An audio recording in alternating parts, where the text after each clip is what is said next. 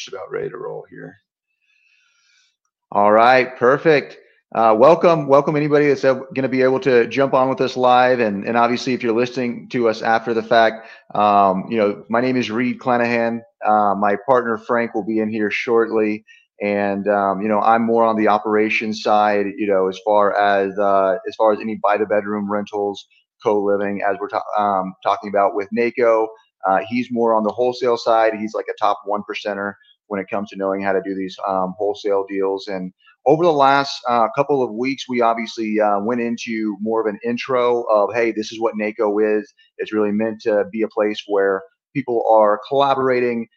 They are getting more deals over the finish line. And, the idea is to continue to bring you new information, knowledge, resources every single week to help you do the same. And, the idea is that it's a collaborative environment when it comes to just getting more overall deals over the finish line. We do have a special guest here in a minute who I'm going to introduce. But before we do, I want to go ahead and just categorize a couple of different avatars that we see in this group, and you'll see as as the weeks progress, as we mentioned, intro. We went into wholesaling, creative deals.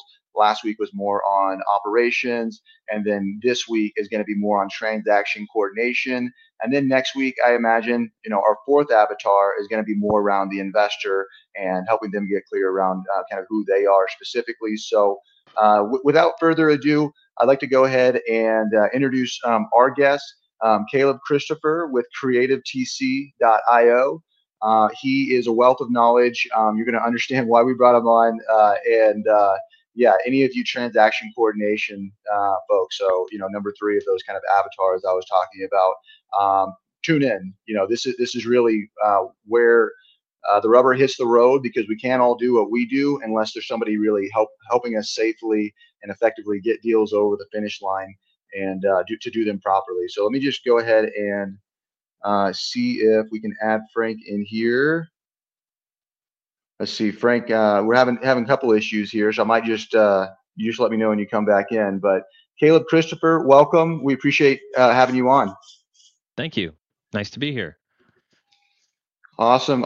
So I want to start with just anybody that has never been just maybe learned what a TC is, but isn't acclimated with with what you guys do specifically. If you could just give us the kind of 30-second intro on who you are, and then obviously Creative TC as well. We could start there. Yeah. So I am a nerd that started doing my own deals with people. JV. I was a JV closer. I've sat in all the chairs in a wholesale operation just so that I could. Started doing my own deals, and DI tried myself into everything, and transaction coordination on creative deals sucked so bad because there were so many questions and there was not very much guidance. So because of the level of suckitude there, honestly, I'm like, somebody needs to step up and fill this gap and provide education, because it's hurting wholesalers, it's hurting agents, and whoever else is involved, and sellers, to not have this stuff right and to understand it. And there's a lot of misconceptions going around. So I'm going to get into the guts of a lot of transactions, see it all from the inside, and figure it out and kind of document the process and share that with people. So that's what I did. I taught for a whole year, 2 hours on Saturdays, to just let people know what I was going through. Wow. Yeah, very, very cool there. So obviously a lot we can dive into, and yep, we have Frank joining us. Welcome, Frank. Hello, gentlemen. I had a little bit of issues with my technical difficulties today. How's everybody doing? Wonderful. Doing great.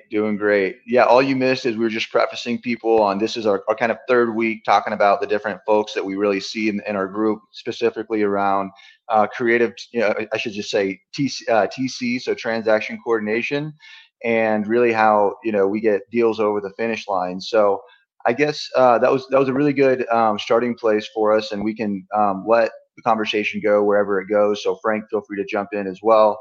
But I guess just to go ahead and kind of kick off the conversation, Caleb, what are some of the things that you see come up more times than not on a transaction that, let's say, if the TC hadn't been there hadn't been a second set of eyes, that could have been problematic for that buyer, seeing that a lot of these sub 2 and seller finance deals, they're probably unrepresented, right? Yeah. a lot of the off-market deals mean no agents involved, no attorneys involved, and the only attorney that would be involved is supposed to be a closing attorney who's supposed to be impartial, which I've seen them be very partial in these circumstances. And I'm like, well, how are you? Anyway, that's the sort of stuff that I also see go wrong, though. So I've got a whole speech about your exit determines your entry for wholesalers, particularly in creative finance deals. Like, think of a race car going around a curve, right? If you get your entry wrong, you're going to slide off the track or not have the speed you want on the outside, on the other side of the turn. So if we look at that from a wholesale perspective, with creative deals in particular, you need to slow down and understand what it is that you're going to be doing on the closing side, how you're going to dispo. Are you holding it? Or are you handing it off to somebody? What is their exit strategy? Understanding all of that from the front end is critical to long-term success, to the marketability of the deal. So I preface that with, I'm a super nerd, so I'm looking at the whole big picture, and I go more towards the consultant. So transaction coordination can go from, hey, I run your paperwork and keep communication so that you can focus on you do you as a wholesaler.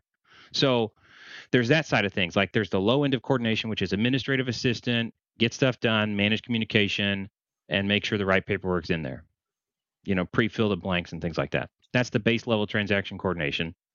And it goes all the way up to including some underwriting and deal engineering and things like that. And I would say on the high end of that is the consultant. So for me, TC stands for transaction consultant, and I'm building a team that's specifically focused on that. But depending upon where you are in that, along that continuum, or what types of deals you're doing, you need to hire the right person to fit in there. So, and again, with the, like I said, I tried everything as a to get started, and I've seen all the problems along the way.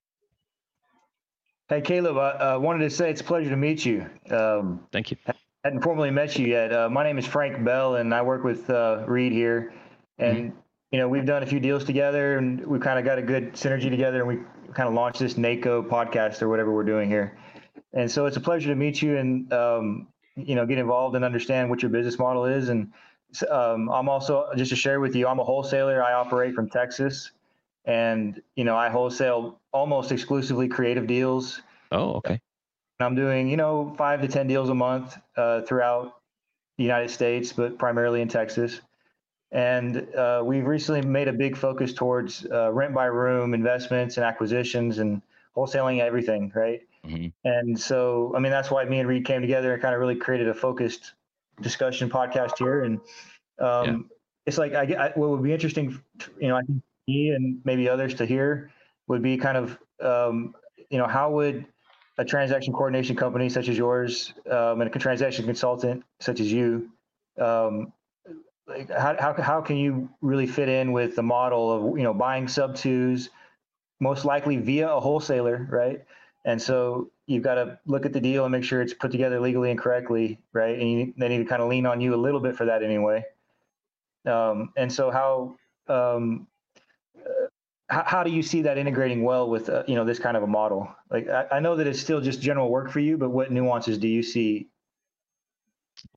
Yeah, understanding the specific business model of the team we're plugging into, right? So a lot of people hire me onesie twosie because they're doing 1 to 3 deals a month. They want me on some deals, not on others. If they're not sure it's going to close, right? Because we charge a deposit that's not refundable, and then at the end we charge the final bit. Some people don't want to pay the deposit if they're not sure it's a great deal, and I'm like, okay, well, that's fine. But also understanding your exit. So if you're going to go for a rent by the room, that affects how you need to put it under contract and some other, and the underwriting and things like that, because you need to know who your buyer is. So if you're, who's my client, right? Is it the wholesaler or is it the end buyer? That's two different modes of operation that I need. I really like working for end buyers because I get to, I don't know, bring the hammer down on anybody else who's doesn't have their stuff in line. And when I'm working with the wholesaler, it's like, who's my client is the main focus I have to work on there. So I highly agree with you, actually. Being a front-facing kind of screen towards wholesalers in general is a good position, for you to be posturing, right? And I definitely that. And so I would, I suppose, I guess the question then becomes, how does your vetting process work as you're front-facing and helping to screen, and looking at deals that are creative deals, right? And then been brought forth by wholesalers on a creative basis. Yeah, so we'll look at deals. People bring deals to us just to like say, will you take this deal? Every deal's an application to have us work for it. And we generally turn away probate, unsettled probate, things that are messy with divorce, because when you're leaving a loan in place, that divorced couple is probably not going to work well together. And most times, wholesalers have just not even addressed that. I'm like, go address that issue. Get them both to sign and agree to this whole idea before I'll take that on. Things like that come into play. I think That steered might be off the might be question a though. good that might be a really good segue too. So I've noticed when I've worked with, I'm as the end buyer in these Right. scenarios. So I've noticed when I've worked with wholesalers in the past, you can really tell which ones have done their homework up front and had all the conversations with people up Yes. front and really kind of moved all the roadblocks out of your way along the way. So I guess to maybe the wholesaler out there that they're like, hey, I just thought I could just flip these deals and it would be really quick money and all this kind of stuff. And then there's all these lagging conversations that have to happen afterwards. Did you get Yeah. the information for this? Did you get the power of attorney?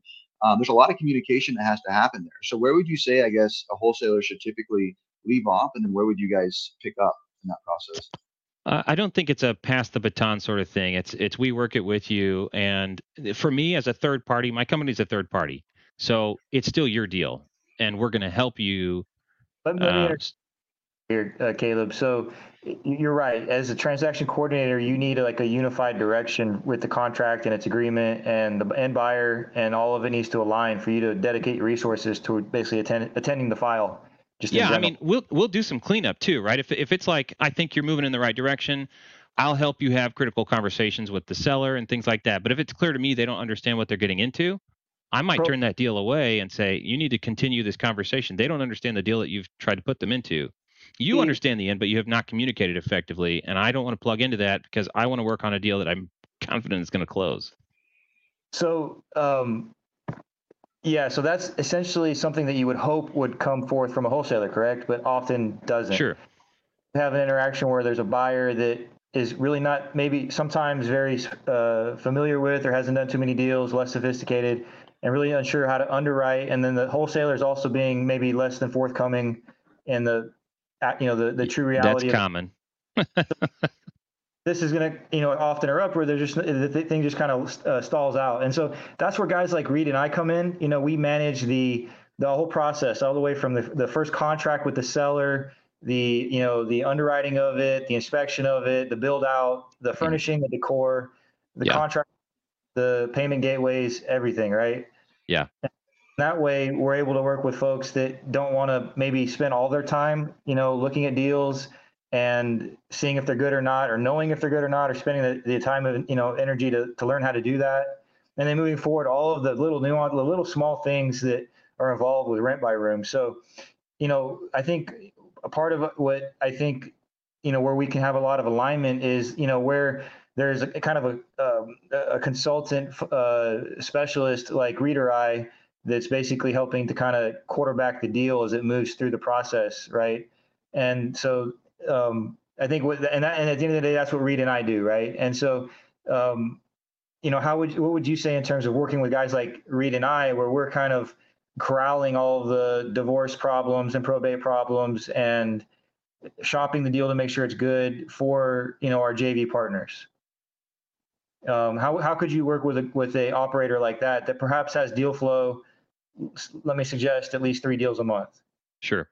And that's, I think, getting close to 5 deals a month is ideal for us to do like a half-time embedded person where we can put one of our people reserve capacity with one person. Because when you're doing that sort of stuff, when you've got consistent operations, there's efficiency for everybody involved. When you have one or two dedicated people, get to know your style, get to know your communication, get to be like the go-to person for this, that, and the other to assist.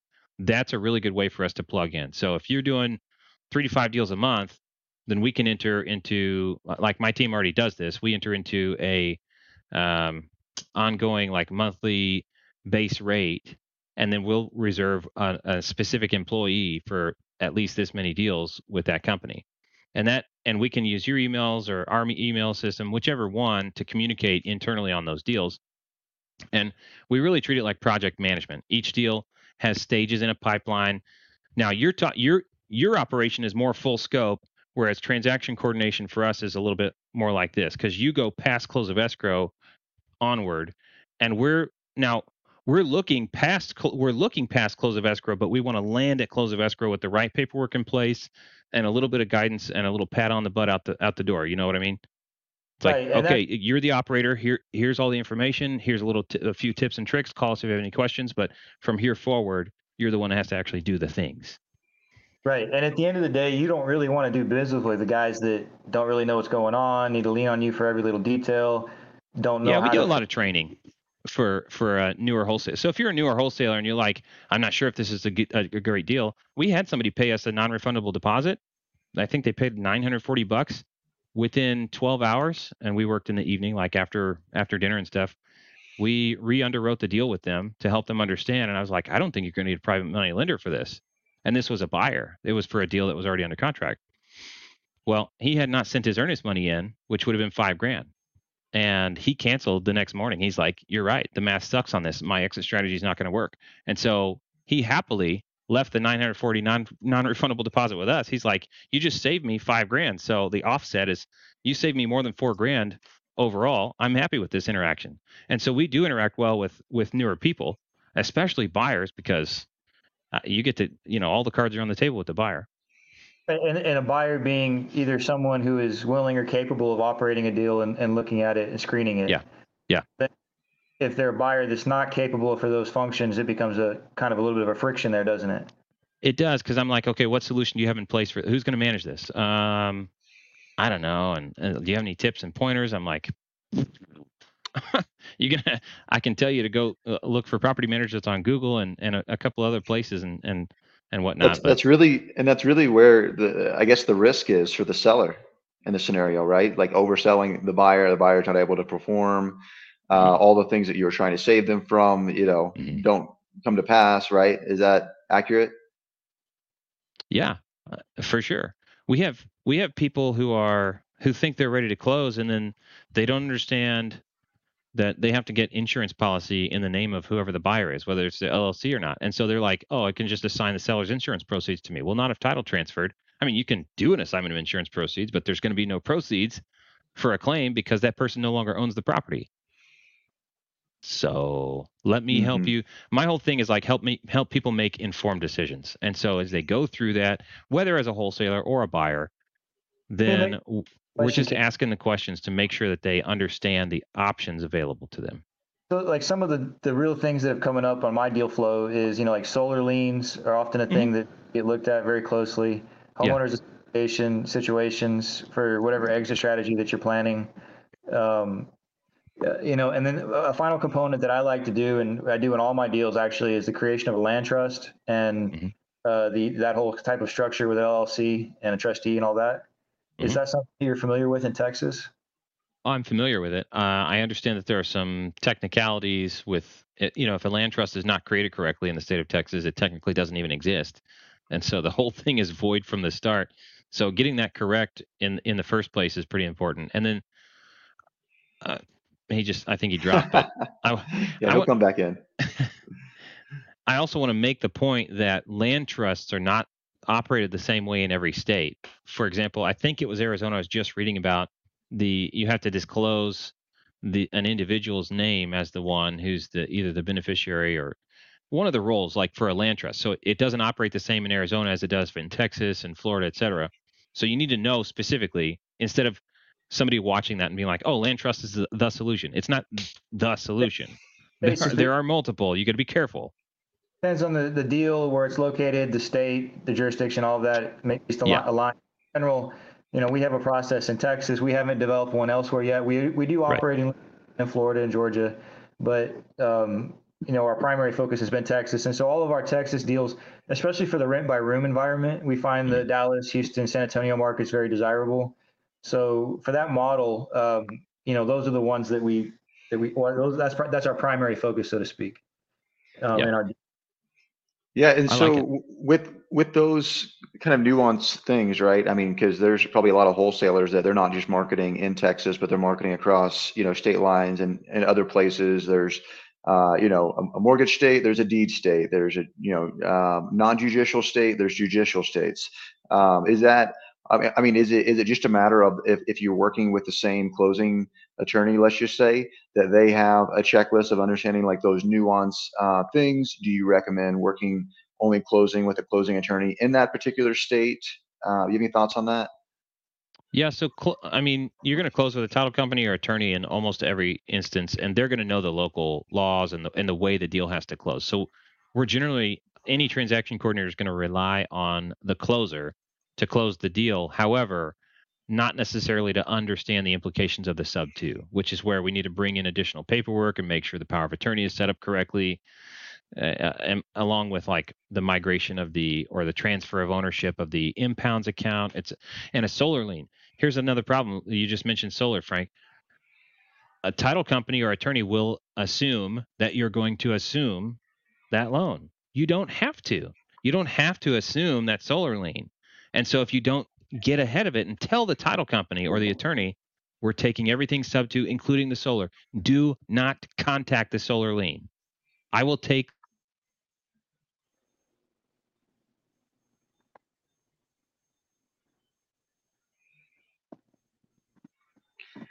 You might have froze up here.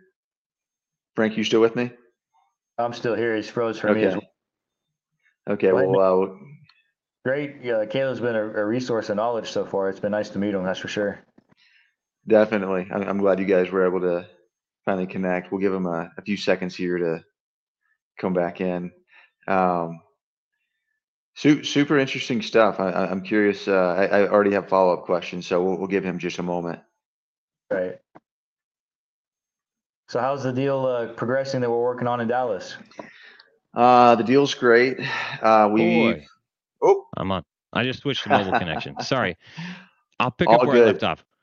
So I'm going to solar liens. You don't have to I'm assume going to it. tell them we are going to take it at face value. We'll log into the accounts, check and verify all the account balances, and we're just going to go with that. Do not contact the lender.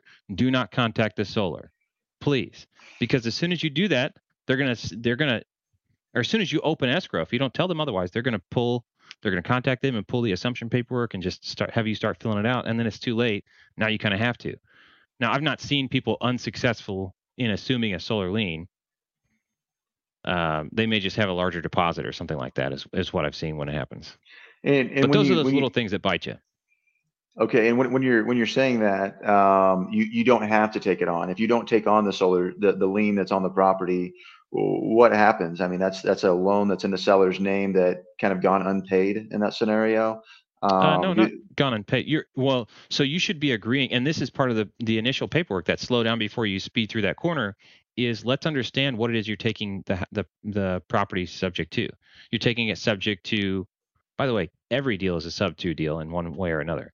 There's a right of way through the front yard for somebody to come through and dig up and run new gas lines and water lines and all the other things. You're buying it subject to those encumbrances, liens, rights of way. So every house you've ever bought in your life, I can guarantee, has been a sub 2 deal in one respect or another. And what we're doing is adding to the list, subject to the rights of way of the utility companies, subject to loan number 1 with ABC Mortgage, subject to loan number 2 with 123 Solar, right? So if we list those in the contract, we're specifying this first mortgage, approximate balance $175,000.54, and the solar lien, approximate balance $30,000.54. It's just like that. But you should be listing those on the purchase contract so that everybody knows that's what you're taking the house property subject to. Caleb, another thing to put into that category in the same thread is when they have like a forbearance or a loan modification and it's been pushed back to a second deed of trust, or it's like another exactly all liens. Yeah, you need to identify them. Whole new lien, and sometimes when you're starting a deal and you just look at the mortgage statement, you don't realize they did a loan modification or a forbearance, and that there's an extra $10 or $20 or $30,000 lien there, and that needs to or more. Right. Oh, I've seen 110. It's crazy. So when that stuff happens, yeah, that's where the title search comes in, because a seller may not be forthcoming with that information. And that's fine. We'll find it in the title search. But here's the thing. When you specify the liens that you're taking the property subject to and another one pops up, you can say, I didn't say I'd take it subject to that. So if you actually put down a good amount of EMD, you can back out, right? If you can't clear this at close of escrow, I'm going to take on the first mortgage and the solar. And apparently you did a loan mod a year ago or have COVID forbearance for $40,000, and that's popped up. I'm not taking a subject to that.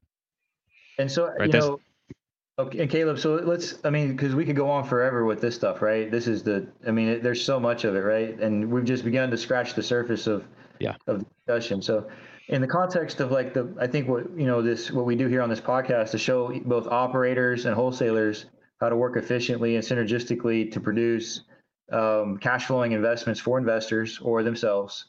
And so the discussion is really around, what things do I bring to the table as a wholesaler or an operator that further the value proposition at the end of the day with a team of people such as your folks as transaction coordinators. You're going to have lawyers, accountants, and there needs to be someone that's spearheading it. I would generally say that really understands how to quarterback the whole process, right? How to make sure that all of the I's are dotted and T's are crossed.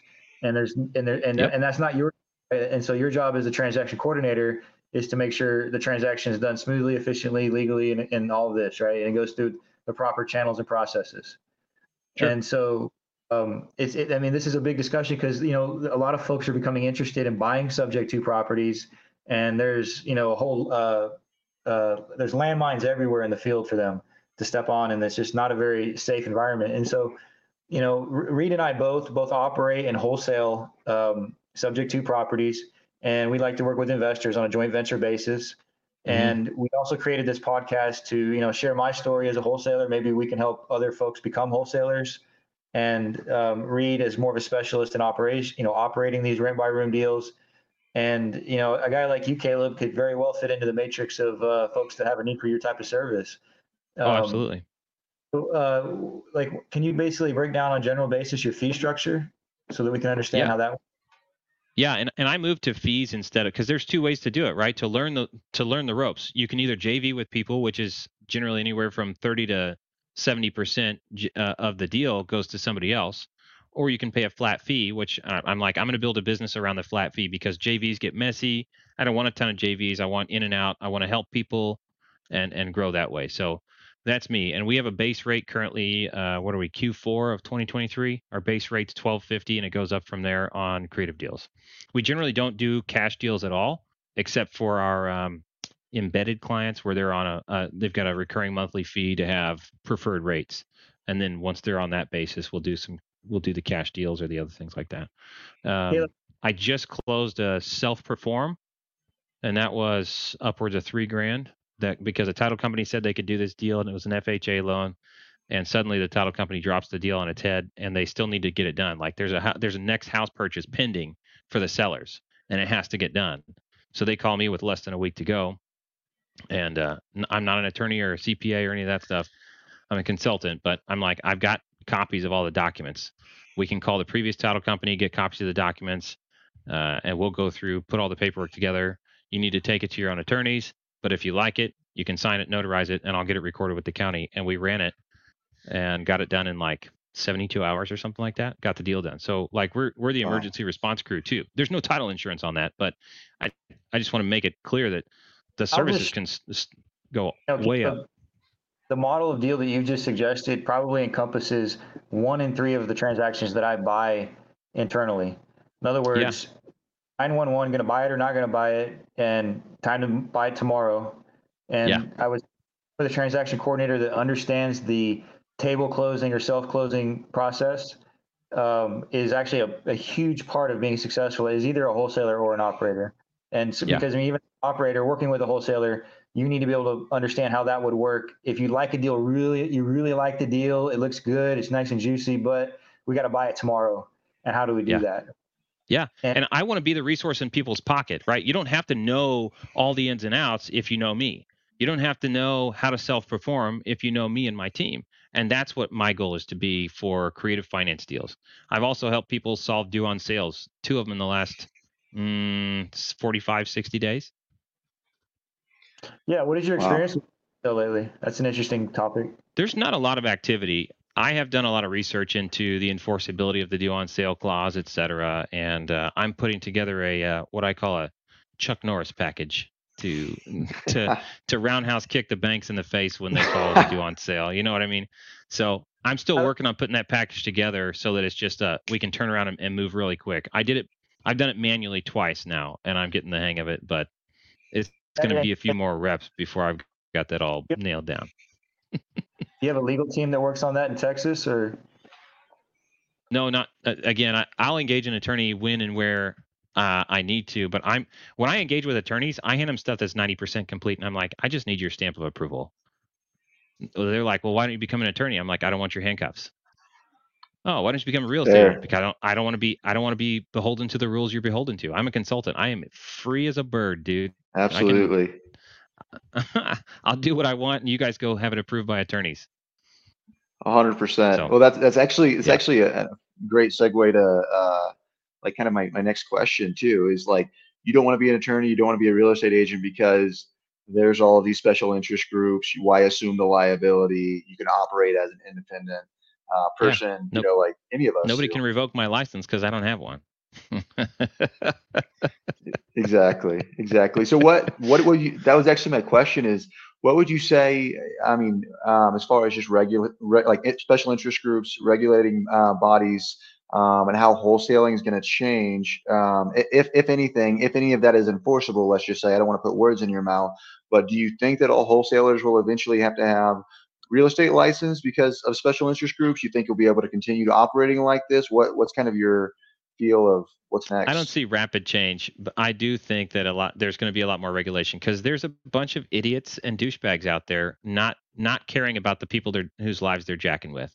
A lot of that happens, and when it happens enough, it gets the attention of regulating bodies, and they begin to regulate. And so, since we can't manage ourselves, we're going to get managed. And so, certain states are going to get real locked down, others to be more free. I don't think there's going to be a sweeping across the nation sort of thing, but I think there's going to be a lot more prevalence for training and becoming at least a licensed real estate agent in order to do it, so that they can sanction and regulate. Yeah, and there's nothing really wrong with that. I mean, at the end of the day, they're just kind of screening anyway, and so that's perfectly fine. I don't think it'll be something like where I mean, at the end of the day, the idea of selling interest in a contract, how do you regulate that process too deeply? So you have to look at that. I mean, that's like real property, a contract property. So it's like always going to be a workaround. I mean, on my website, I've got a quote from me that says there's a paperwork dance around any issue that you come up against. So, I mean, what's the solution? If I'm going under contract, let's just put the property in a trust immediately. That's how we start, and then I sell the trustee or the beneficiary interest. Boom, done. Like, that's it. Right, and 100%. So wholesaling started since the beginning of time, and it'll go on till the end of time. There'll be no ending.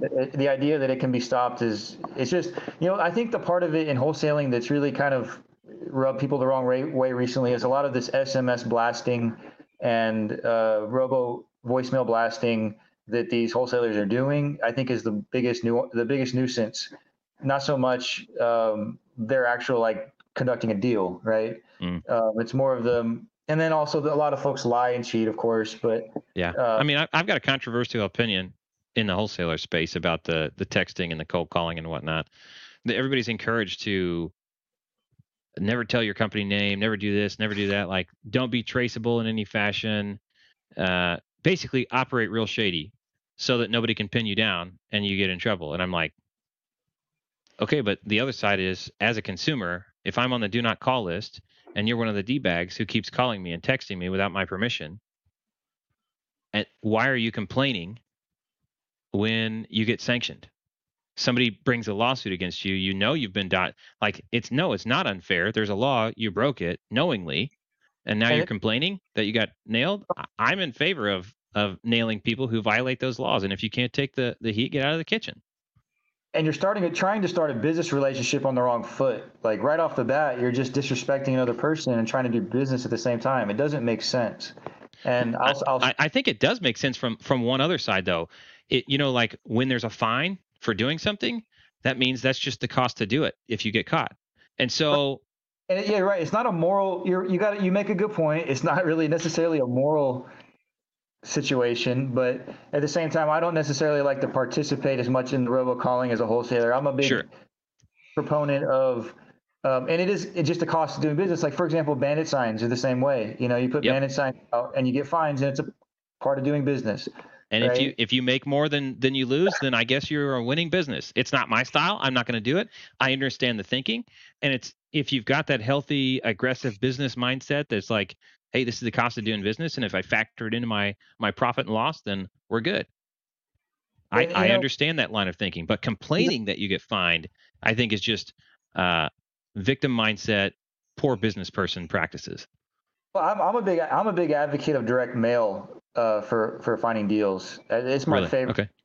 mode of marketing, and so I find I get really probably 80% of my deals from direct mail processes Wow. that I.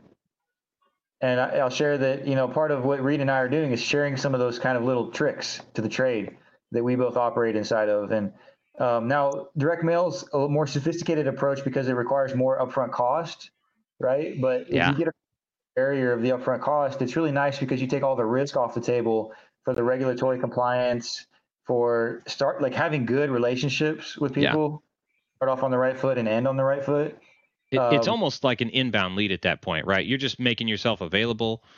You're putting yourself in front of them, so that's your outbound. But then, if they reach out to you, you could consider that an inbound lead, right? You've made yourself available. They're reaching in. They're expressing interest in you. They're easier to do a deal with because you know how their level of interest when they call you. I'll also add that, from a closer's perspective, you have a position of strength on the first Oh call, yeah, which right. And yeah, so like, as I mean, everybody should start where they can start, bootstrap your way up if you can, or you have to. But the goal should be to become more sophisticated in your marketing outreach and your processes and systems that develop inbound leads, high yeah, quality, that don't annoy people to create, right? yeah, And I think that's a big part of being a good ethical and efficient wholesaler. At the end of the day, I found that it actually not only is it like what I believe to be ethical, which is a subjective thing, but anyway, it's also more efficient for myself, right? And mm, so I'm a big advocate for wholesalers that are looking at becoming involved in creative finance to look at things like direct mail. I'll even add bandit signs to that. I do well with bandit signs. Also, door sure, knock can be highly effective, yeah, and great ways to get into the dirt of the deal, like and do the heavy lifting of learning how they go down, talking to sellers, solving problems. And to me, those are like the best way to go about it, as opposed to just trying to blast a bunch of phone numbers and sit in your office and do that. Not saying that doesn't work, just making yeah, my own from a wholesale perspective. Well, that's yeah, that's really that's really what business is, though, right? It's just like it's solving problems. I mean, exactly what you just said. So it's like whether it's you helping somebody get out of foreclosure or have a different way to sell their property, whatever else, and get out of the situation because oftentimes sub two deals are more distress, right? So, seller finance deals are more a gain versus a pain, right? Kind of scenario.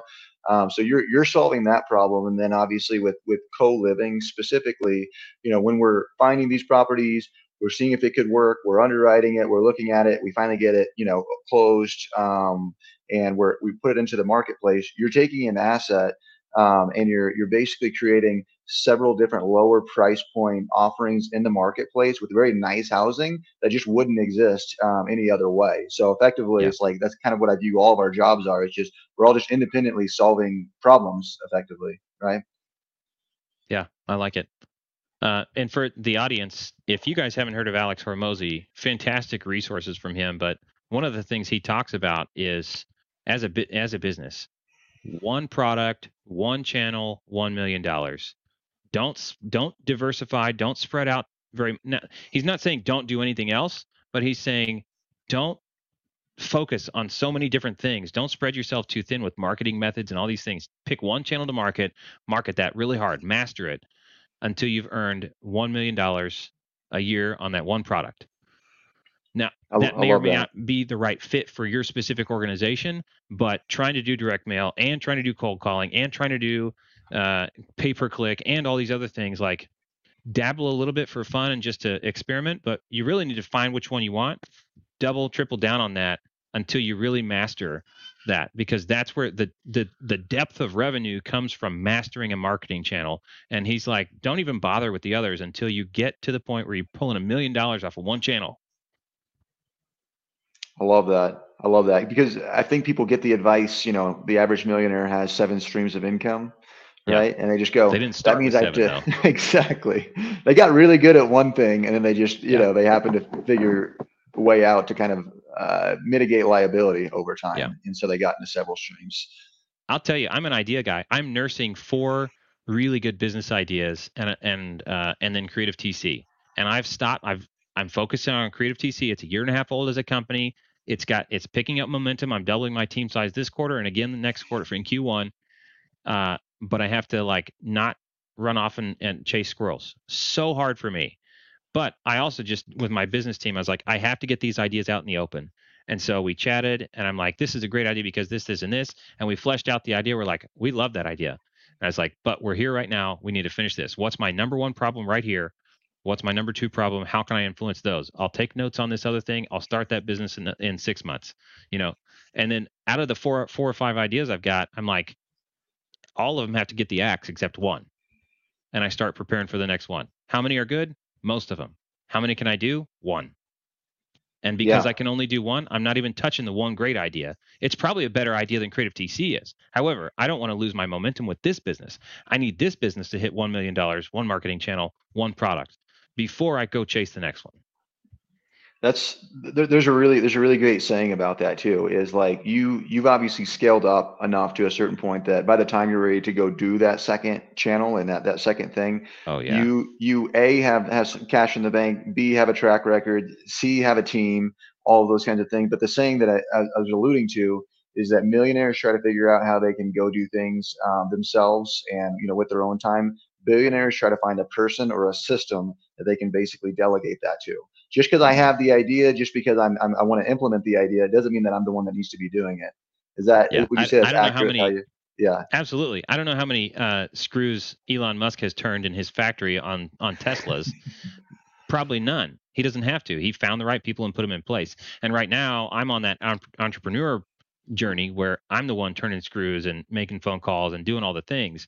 But my goal is to train up a team along with me so that this train has enough momentum to carry itself down the track while I start the next thing. And with those two, the sky's the limit. When I've got 2 of those major streams of income, you got to build it up to get to that point where it runs and it continues producing revenue, and use that to go do the next thing. And when you pull capital out of this one thing you're already doing, that's where, sorry, we're kind of off of real estate a little bit here, but it's entrepreneurship. Life. I can take this funding, because I could have done way faster with Creative TC if I had the funds to just bankroll starting and training and all this other stuff. But I was bootstrapping it because I quit a W-2 to start this company. And so it's been bootstrapped from the beginning for a year and a half. The second business is going to go so much faster when I can afford to just bankroll staff salaries to get us up and running, and marketing budget and all the other things. Huge difference. So instead of trying to bootstrap 2 or 3 things at one time, you'll never get anywhere. So wholesalers who have your minds split between 2 or 3 other things. I get it if you've got a W-2. I get it if you've got this other stuff going on. But if you've got 2 or 3 part-time gigs and wholesaling, you're going to have to take the axe to some stuff to get good. And if wholesaling is what you want to do, you got to do it. 100%. Yeah, wholesaling is a very difficult business, and it's glamorized by a lot of folks because it's very profitable, but it's actually a very small segment of wholesalers that actually make good money. Yeah. And I think that becoming a good wholesaler is like mostly work ethic, right? Of just getting in there and doing the reps every single day and figuring out and perfecting processes as you move forward from that.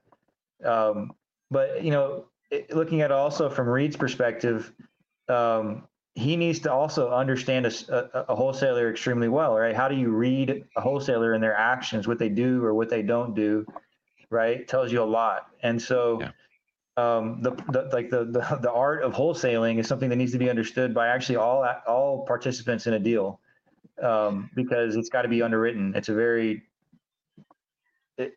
there's a lot of places where there could be traps waiting for things you didn't know about if you don't properly look at it.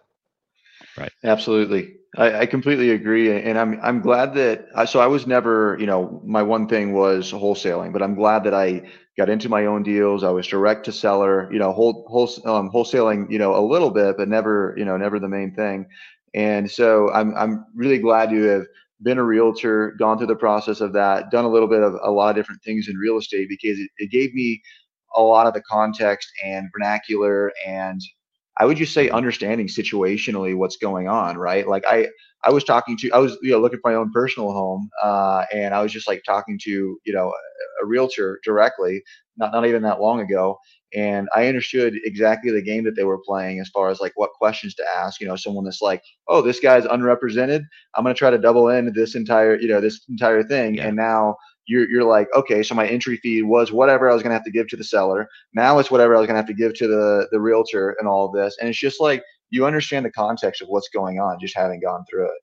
Yeah. So I know there's a lot of people who are like, I got a zero cash to seller deal, and they think that means there's zero cash due at closing. I'm like, if that person had an agent, you still have to bring the agent's cash. Sorry. Oh, that's not fair. That's not what I negotiated. You got to deal with it. It's the situation that you're in. Yeah, well, it's not for everyone, but for those that have the heart, for it and the work ethic, it's a great business to be in, and I enjoy it. I'm completely infatuated with real estate and wholesaling. I really enjoy finding deals. I enjoy the hunt of it, and even now that I'm transitioning more to even buying deals myself, I still enjoy the hunt of wholesaling deals. It's a business that I've always enjoyed. And right now, I'll share that I think that although cash deals have basically died, like basically completely, I don't want anything to do with them. But the creative financing deals are burning red hot. If you know how to structure a deal properly and negotiate with a seller and market to sellers efficiently, there's a lot of money to be made. Either like also wholesaling, but also doing what like Reed often does, which is like being more of an operator and JVing with the money to bring the deal to the finish line. Mm-hmm. right. I mean, and Yeah. the way that I look at it too, with deals is, because I'm on the operator side, I'm overseeing the entire thing. I'm making sure that it goes well. There's responsibility in it. The way that I look at it is, for any deal that I'm in, generally speaking, and this isn't always true, but I used to say you can either have my time, which is me being the operator, you can have, my money, which is just me investing passively, but you can't have both, right? So many people I think try to get into these transactions, and they need to understand, I suppose, what they're actually truly bringing to the table, right? Because the execution is huge, but you got to have one of those two, three pieces to actually put together to bring to the table, and so. I think it's all going to come down. I mean, for the operators out there, I think it's all going to come down to being able to explain that value and like, hey, here's the track record, here's what I've already done, and here's where I'd like to be. This is a stepping stone for it. Your money is great, your money is appreciated, and we'll treat it just as we would our own. But that being said, it's like, why would I also put money into the deal unless there's like a slam dunk, there's something I'll buy myself, whatever else. But you get the point of like, I feel like people need to bring one of the pieces in order to really make it kind of worthwhile. So, well, great. Well, so just to transition here, I mean, just a few minutes left. I guess, yeah, go ahead, Caleb. Can I just make one prediction as of October 2023? I'm looking at my calendar. Let's hear it. Here's my observation in doing like 300 plus deals in the last year as a transaction manager. So I've touched all those deals, seen them from the inside. The average cost to close, based on my recollection, is somewhere between $30,000 and $60,000 on creative finance deals. Okay, cash to close, with a concentration in the 40 to 50 range. Okay, that's not for rent by the room ones, which includes renovations to get it up to. And like, what's your dollar amount when you buy one? You're going to make it rent by the room. Do you have a fixed budget? Like, I know I'm going to spend 15,000, or what's that number for you? It's not Underwriting. fixed, but I'd say 15 would probably be the max in most of these scenarios if we're going to go ahead and Okay. convert a garage and things like that. Yeah. So Just yeah. for like rule of thumb, like quick underwrite. What's my cash on cash? 15,000. Yeah. So that's the number you'd pick. So if I've got a creative deal that's normally $15K cash to close, but like what we really need for the full entry fee is going to include your renovations, which is 10 to 15K. Yeah, Okay. Absolutely. All right. That's So what my prediction is bring that whole process to the table of managing the build out, the lease up, the decor, yeah. the land going up. Right. So there's more there. Yeah. So 60 to Oh, 75 ish would be our total entry fee. I tell people there's my cash to close, which is my entry fee. And then there's, okay. Almost double of that to really get in. So. Okay. So the difference so you're saying 60 to 70 for your type of deal, almost always for It these could be creative? less. It could be less. Sure. It could be in the 50s for sure. But I would It's say the same almost range, always. So 50 to 70 versus my 30 to 60. So yeah, if you take one of my deals and you execute as one of yours, you just shift it up by 25 to 30K. Got it. Okay. So I just wanted to understand what that spread is between a regular single family rental versus a rent by the room model. It's going to increase by that much. exactly. And So, for any of you, oh, I'm sorry. Yeah, go with your prediction. I was just going to mention the calculator when you get a moment. So go ahead. sure. So with that context in mind, here's my prediction. Creative finance deals, and I'm going to go with my numbers. You just adjust for yours. Creative finance deals, if they cost between 30 and 60K to close right now, over the next year or two, they're going to start go to 40 to 70 and 50 to 80. And that's still going to be a deal. The reason is these low interest loans are what we're after. The high interest loans are not that attractive. So yes, there will be some that are the lower closing cost, cash to close. However, the most lucrative deals are the ones with the low interest payments.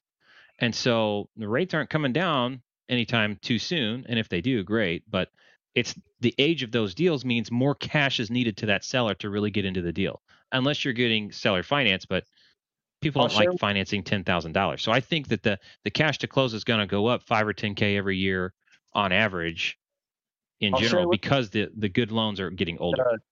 over the last 6 months, I've taken down a few deals internally that I hadn't planned to, just last minute had to close them kind of things.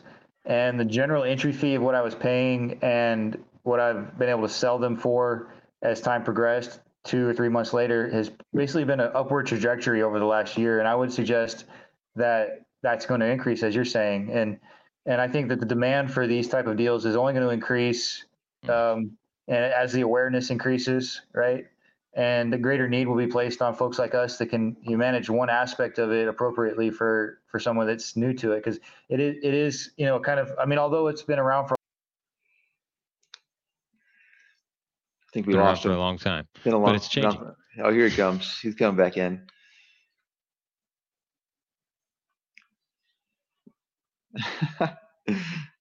Oh man, internet's great when it works.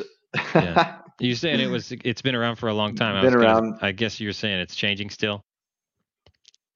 no, I mean, it's still subject to. I mean, subject to is subject to, right? Oh. So it's subject to's been around since the beginning of whatever. It's nothing new, but it's people's awareness of it, right? That's changing, Wait, and so that go changes ahead. the deal. And a lot of the people that are becoming aware of it are realtors and title agents and all the other folks that work in real estate are realizing this is actually one of the only games left in town right now with interest rates the way they are. Yeah.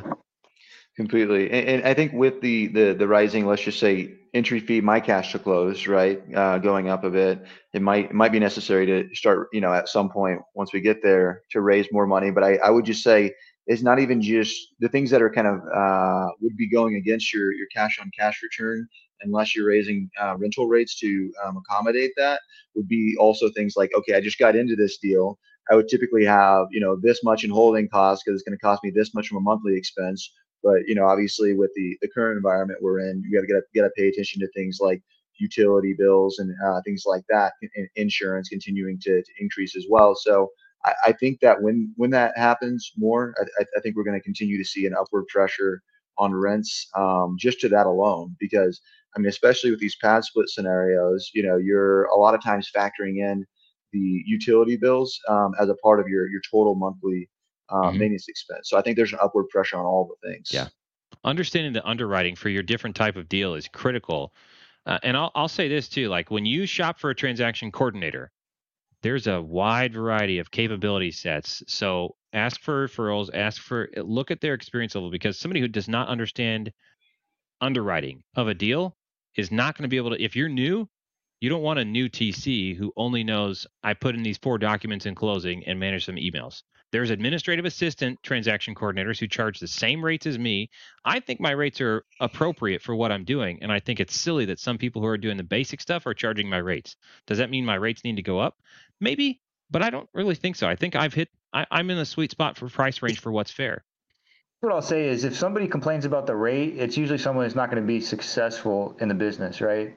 And at the end of the day, if you're not doing 3 or 4 deals a month, you're not really making a good income in this business, in my opinion, right? Mm-hmm. And so, I mean, that's what you need to be at to kind of have the systems and investments in place to make the whole thing run anyway. Yeah. And so I'll say that, it's probably often a better match for you to be with more sophisticated operators and wholesalers or buyers or whatever. The more Make less sophisticated, of each deal. better they are, the better. Yeah. And so, let me bring up a few points, because I operate in that category. I do 5 to 10 deals a month. And so here's some things that I've noticed in my experience working with transaction coordinators that have really made or break a deal, right? And one of the first things that comes to mind right off the bat is doing a preliminary title search, right? Before you send it to the title company, pulling it up and see, is there anything we can find right away that we can leverage in negotiations on the acquisition? Like a lot of times you sign a contract and then you don't find out till the title's already been opened 2 weeks later or 10 days later what the actual picture is. So doing a title search on day one brings up any red flags and allows you to go back and renegotiate. And that's often desirable. Yeah. And so that aspect of working with a TC that does a prelim title search as I send the file in. And then the other is on the other side of the deal is to working with a title company that I can call at 6 p.m. and tell them I need to close, day after tomorrow. Or do a table closing, a self-performing closing. Having those two like specialty tools in my pocket as a guy that's doing deal flow has been two, I would say, big changes that help me that I would make an advice to or suggestion to anybody working with any TC, right? Yeah. Do you have experience working with those processes or like doing prelim title search as a file comes in? Yeah, so I offer that sometimes. Most people are not willing to pay that and pay for 2 title searches. So we push pretty hard at title companies to give us a preliminary title search ASAP, because you're right. Looking at that is how we tell what liens are on the property, what encumbrances there are. And so we do ask for it early. Some companies are good about it, some are not. And we can always go to protitleiusa.com, and I don't make any money off of that. I like literally, it's like $87.50 up to like 150, depends on what state you're in. But you can get a title search back in 4 business hours. So if you really think there's a smoking deal or something you want to look into it yourself, you can, and you can pull that title search and find out what liens and encumbrances, who all is on title, that sort of thing. But in most cases, within 2 to 3 days of getting the contract and opening escrow, we've got a preliminary title search back, and that fits most people's timelines just okay, just fine. If you have a specific need, then yeah, we build a practice and something right around that. But you're also working in a specific geographic region, and you can work with the same title companies statewide, as opposed to. So for me, I've got people coming in from different states every day. It's a different state coming in, so we build good relationships, but we don't control enough of those title companies. How are your closing relationships in Georgia and Louisiana and Florida? We've got one. Louisiana is weird. We've got 2 closing attorneys in Louisiana we've used. I don't have any problems with them, but anytime I'm dealing with a closing attorney, they're the one that wants to drive the car, and we're just like a backseat driver saying, "Hey, don't miss this turn" and stuff like that. And I've gone to bat with attorneys to change terms on final paperwork, because that's not what the contract says. So we read that stuff and we compare that. We read the full closing packet and all the disclosures that everybody signs. That said, Louisiana is weird. We got a couple that we work okay with. Georgia has several creative-friendly attorneys that we can turn to. What was the other one? Florida and Texas are those. Yeah, are the Florida and Texas are hot, man. They are busy markets. We've got plenty of title companies in both states, or closing attorneys that work creative deals. Yeah, I like Texas for my number 1 choice and Florida number 2. Texas is a great place to be a lender too. If you're lending on deals, if you're a PML and you want to lend on deals, Texas is a great state to lend, because you get very favorable foreclosure laws against the defaulter. No, Texas is a great market. The only downside is the tax bill at the end of the year. Freaking property taxes, homeboy. Ouch. Well, Caleb, Yeah. I want to be respectful of your time. I know we're just about to hit the top of the hour here. I think we could probably go on for maybe a couple more hours easily. But I do want to direct people to where they can find you, best Yep. places to reach you and work with you. And I also want to give a shout out to the deal calculator as well that you have. So if you want to give the last couple minutes here and dive Sure. into that, that would be great. Yeah, you guys can find me at creativetc.io, and we've got free bookable chats on. Now, you're not going to talk with Caleb specifically, you'll talk with one of my team, but we've got free 15-minute chats available on the homepage. I have a creative underwriting calculator at creativeunderwriter.com, where we do biweekly calls with just live underwrite. So if you've got a deal you want to underwrite, or you saw one come across and you're like, why is this a deal or not a deal? A lot of times you'll see deals posted by wholesalers as entry fee $19,000, but when we really look at it, the entry fee is more like 29 or 49 or something crazy like that. And so it's like, how do we reconcile that? Because they don't understand what they're talking about. So we teach you what assumptions to throw in, what questions to ask in the creative underwriter, and that's a special spreadsheet there. Creative TC and Creative Underwriter are the main things I've got going. You can find me on YouTube, Caleb Christopher. I don't think there's too many of us out there with the same name. You'll know when you find me. It's all about real estate. And then on Instagram, username F Caleb Christopher. Yeah, that's it. And I post both personal and real estate stuff there.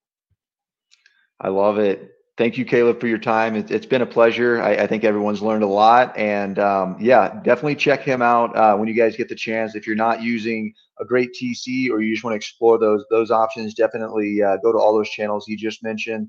Other than that, we thank everybody for their time, and we'll see you next Sunday. See you guys.